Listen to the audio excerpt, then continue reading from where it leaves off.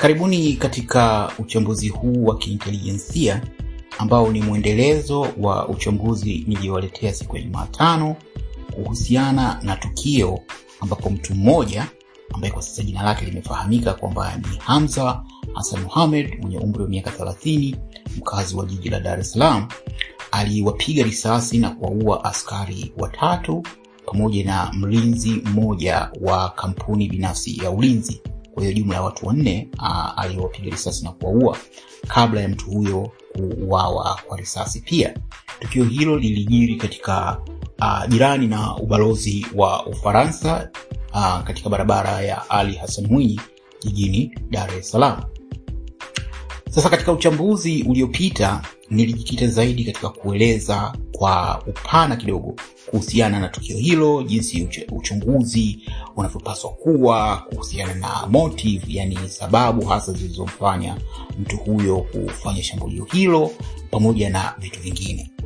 Na nikaahidi kwamba nitawaletea chambuzi nyingine kadri nitakavyokuwa nikipata taarifa mpya. Kwa hiyo miongoni mwa taarifa mpya ambazo zimepatikana hadi sasa hivi ni pamoja na uthibitisho wa jina la huyo mhusika, ndio huyo Hamza Hassan Mohammed, ambaye kwa mujibu wa maelezo ni mkazi wa Dar, eneo la Upanga, lakini pia alikuwa ni mtu ambaye anajihusisha na Chama cha Mapinduzi, alikuwa ni kada wa Chama cha Mapinduzi. Baadhi ya taarifa zinaeleza kuwa alikuwa ni mfanyabiashara wa madini, kwamba alirithi mgodi wa madini huko Mbeya. Sasa haya ni miongoni mwa maelezo yaliyopatikana. Lakini kabla ya kuandaa uchambuzi huu, zikapatikana tena kuna clip ambayo imepatikana, ambayo nitaicheza hapa kuisikiliza. Clip hii imepatikana jioni, ambayo inaonekana kuwa imerekodiwa kwenye basi daladala ambalo aidha lilikuwa jirani na eneo la tukio au ndio hilo Hamza alikuwa amepanda hilo daladala, lakini Hamza anasikika akiongea. Sasa hili tutakuja kujadili mbeleni katika uchambuzi. Kwa hiyo naomba nikupe fursa hii ya kusikiliza hiyo, kuiangalia na kuisikiliza hiyo clip.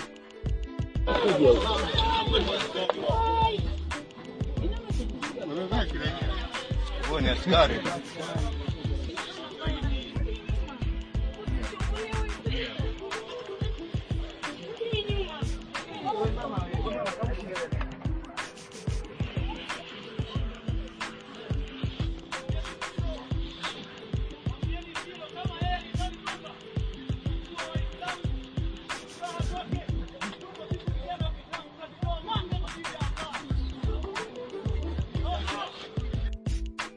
Kama unavyosikia kwenye clip, endapo ni ya kweli, maana hapo kuna maswali mengi kuhusiana na uhalisia. Je, clip hiyo ni halali au imetengenezwa, imechakachuliwa? Kwa sababu kila upande unavutia kwake. Lakini endapo ni ya kweli, na kwamba huyo anayesikika kwenye clip hiyo ni Hamza kweli, anasema kuwa kama baadhi ya maneno yanayosikika ni kuwa ujumbe afikishiwe Inspector General wa polisi Siro, kuwa wanawaua askari wake, wanawaua Waislamu, na kuna vijana wa Kiislamu ambao watajitoa mhanga kama kutetea, kupambana na ukandamizaji huo unaofanywa na askari wa kamanda Siro, yani askari wa jeshi la polisi.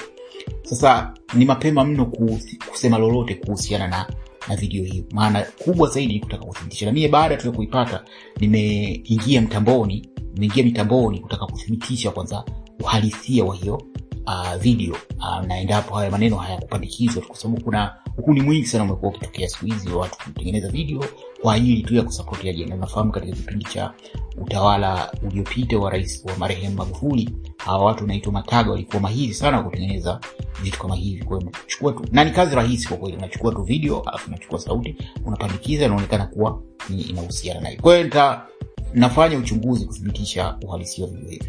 Tukiweka hilo kando kuhusiana na video hiyo, mimi jana pia nilifanya uchambuzi mfupi kupitia mtandao wa kijamii wa Twitter, ambapo kwa kimsingi nilikuwa naangalia dhana mbalimbali zinazotawala kuhusiana na tukio hilo. Kwa hiyo nikaja na dhana kuu 4: dhana ya kisasi, dhana ya mwendawazimu, dhana ya gendaeka na dhana ya kuhalalisha. Kwa hiyo kuhusu hiyo dhana ya kisasi, kwa Kiingereza wanasema vengeance theory, inahusu maelezo yaliyotawala zaidi kwenye mitandao ya kijamii kuwa mhusika aliporwa madini na polisi na akaamua kulipa kisasi. Sasa dhana hii ilikuwa inapewa uzito na ukweli kwamba shambulio hili linaonekana kuwa liliwalenga polisi, kwa sababu kwa mujibu wa maelezo kwamba bwana kabla ya kufanya huyo Hamza, kabla ya kushambulia, alikutana na watu na hakuwadhuru. Kwa hiyo inaonekana kabisa kwamba dhamira yake ilikuwa ni kuwadhuru polisi. Kwa hiyo hii inaweza kuwa inakuwa supported na mazingira yaliyokuwepo. Dhana ya pili hiyo ya mwenda wazimu, yani crazy guy theory, hii ni kwamba mhusika alikuwa na matatizo ya akili na akaamua kufanya mauaji hayo. Lakini hata hivyo, mapungufu ya dhana hii ni ukweli kwamba kama mtu alikuwa kama huyu bwana Hamza alikuwa na matatizo ya akili, kwa nini basi awalenge polisi tu na si watu wengine? Maana ukiangalia inaonekana kwamba dhamira yake ilikuwa ni kuwadhuru polisi na si kila mtu aliyokutana naye. Na tunafahamu kwamba kichaa akishika silaha basi anamdhuru mtu yeyote. Kwa hiyo haya ni mapungufu ya hii dhana ya pili. Dhana ya tatu ni hii inaitwa dhana ya gendaika. Maana gendaika ni simba dume anayetembea peke yake. Sasa hii ni dhana inahusiana na moja ya aina ya mashambulizi ya kigaidi ambayo wanaita lone wolf. So lone wolf ni aina ya mashambulizi ya kigaidi ambayo imekuwa maarufu zaidi katika siku za hivi karibuni kutokana na jitihada kubwa zinazofanywa na nchi mbalimbali kuvikabili vikundi vya kigaidi. Kwa hiyo wanachofanya haya makundi ya kigaidi ni kuhamasisha wafuasi wao popote walipo duniani kufanya mashambulizi ya mtu mmoja mmoja. Ndio hiyo wanaita lone wolf. Wolf ni mbweha kama sikosei. Kwa hiyo ni kama mbweha anayetembea peke yake badala ya kuwa kundi zima. Sema vikundi vya kigaidi ni makundi, lakini wana wafuasi ambao pengine wanakuwa nahamasishwa na vitu vya mitandaoni na namna nyingine kwamba wafanye mashambulizi wakiwa huko waliko. Sasa dhana hii ilipata uzito kidogo kutokana na ukweli kwamba katika baada ya tukio lile kutokea, Inspector General wa polisi Simon Siro alitamka kwamba mnajua tuna askari wetu, tuna wanajeshi wetu kule Msumbiji. Kwa hiyo sisi wengine tukatafsiri kwamba hii anajaribu kuunganisha uhusiano kati ya tukio hilo na uwepo wa jeshi letu kule Msumbiji. Na kweli jeshi letu kule linapambana na kikundi cha kigaidi cha ambacho kimekuwa kikisumbua kwa Msumbiji kwa muda mrefu kidogo. Na wameshawahi kufanya mashambulizi maeneo ya Mtwara huko.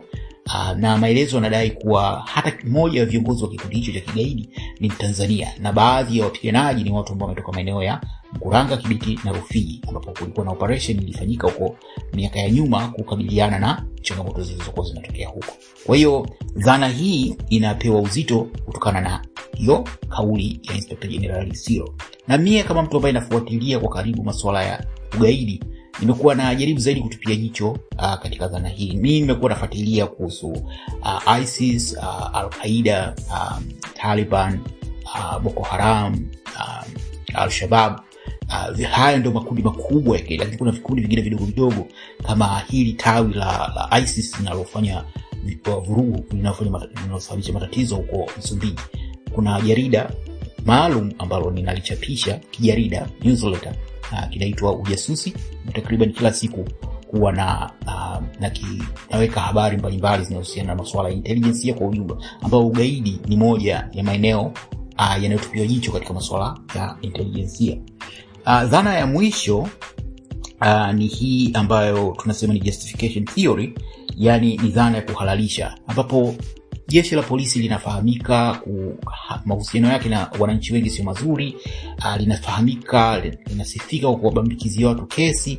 Kwa hiyo kuna watu ambao wanadhani tukio hili limetengenezwa sio tu na jeshi la polisi, lakini pengine na serikali, pengine na kitengo.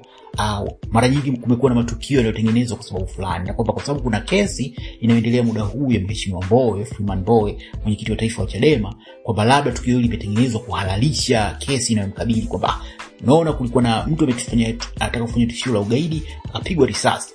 Kwa hiyo huyo Mheshimiwa Mbowe, maana tayari kwa nyuma huyo IGP Siro alishasema huyo Mbowe si malaika, anaweza kuwa anafanya vitu hivyo anavyotuhumiwa kuvifanya. Kwa hiyo tayari kukawa na hisia hizo kwamba huenda hili tukio limetengenezwa kuhusiana na swala. Kwa hiyo hizi ni theory 4, dhana 4 ambazo zimetawala zaidi katika mitandao ya kijamii. Jingine ni kwamba jana katika pitapita huko mtandaoni nilikutana na channel moja inaitwa Conflict Zone, ambayo huwa inaripoti habari mbalimbali za vikundi hasa vya kigaidi. Na katika ripoti yake moja ilikuwa inaeleza kwamba kikundi cha kigaidi cha ISIS, wafuasi wa kikundi cha kigaidi cha ISIS walitoa pongezi kwa Hamza kwa hiki alichokifanya, lakini pia wakaenda mbali na kudai kwamba Hamza ni mtu wao. Sasa mara nyingi vikundi hivi vya kigaidi huwa vinapenda kuchukua yani kutaka kupata sifa katika kitu chochote kinachotokea hata kama hakina mahusiano. Lakini pia inawezekana kuna ukweli. Hilo si rahisi sana kulifahamu kwa sababu kama nilivyosema, masuala haya yanahitaji muda na kujikita muda. Na hii ni moja ya changamoto, kama tuna watu hasa wa kuweza kufanya uchunguzi wa kina ambao sio utaendeshwa pengine kwa itikadi za kisiasa au kwa minajili ya kumkandamiza mtu fulani, ifanywe kuzingatia utaalamu. Sidhani kama tuna uwezo huo, lakini hopefully ukweli utakuja kufahamika kuhusiana na swali. Lakini kama nilivyosema mwanzoni, changamoto kubwa ni watu wengi hawana imani na jeshi la polisi. Kwa hiyo hata maelezo utakayotoa kuna uwezekano mkubwa watu wakasema hao wazushi wametengeneza tu, au hilo swala limekuwa. Ndio maana hii dhana kwa huyu bwana alikuwa mfanya biashara wa madini imekuwa na ameporwa, kwa sababu polisi, tunafahamu polisi wetu wanapora watu, wanawazushia watu kesi, wanawabambikia kesi, wanawapa watu bangi, madawa ya kulevya, kisha kutengeneza kesi. Labda pengine kitu ambacho unaweza kujiuliza, kama huyu mtu alikuwa mfanya biashara wa madini, alikuwa anafanya nini kwenye daladala? Mfanya biashara wa madini ni mtu mwenye pesa za kutosha, kwa hiyo kwenye daladala alikuwa anafanya nini? Lakini jingine ni hii clip iliyosikika niliyochezea hapo mwanzoni. Kama ni kweli kutokana na yale maelezo aliyokuwa kiongea, haionyeshi kwamba kulikuwa na kisasi, kwa sababu hakuongelea kwamba labda ameporwa. Yeye alikuwa anaongelea masuala ya kidini ambayo kwa namna fulani inaweza kuashiria kwamba kweli yale zile hisia alizokuwa anasema Inspector General wa polisi Siro kwamba hili swala la kigaidi. Ukweli hauwezi kufahamika mapema na pengine hautofahamika kabisa, kwa sababu mara nyingi matukio kama haya vyovyote itakavyokuwa, kama ni kweli ni tukio la kigaidi au ni uhalifu tu wa kawaida, inachukua muda. Lakini pia tunafahamu historia ya jeshi letu la polisi mara nyingi si wazuri sana katika kuwaeleza watu ukweli halisi jinsi ulivyo. Ni wadanganyifu wazuri, ni watu ambao wanapenda kuficha taarifa.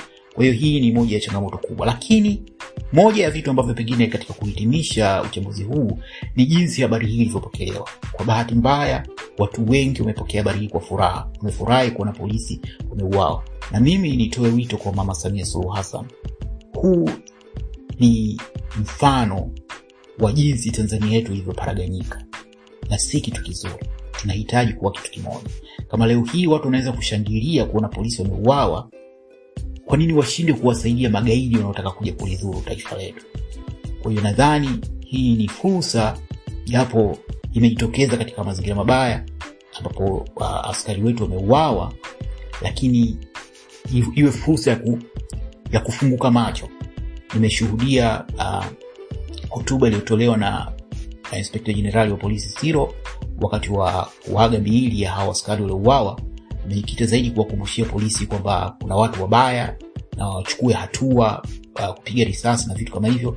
Lakini anachoshindwa kuelewa au anachoamua kupuuzia ni ukweli jinsi gani taarifa hiyo imepokelewa huko mtaani. Watu wengi wamefurahia kuona polisi wameuawa. Sasa hiki sio kitu kizuri kiusalama. Hii inamaanisha kwamba utendaji wa vyombo vyetu vya dola unakuwa mgumu, kwa sababu wanahitaji ushirikiano na wananchi kuwapatia taarifa husika. Na hasa kipindi hiki ambacho jeshi letu lipo huko Msumbiji, uwezekano wa tishio la ugaidi ni mkubwa.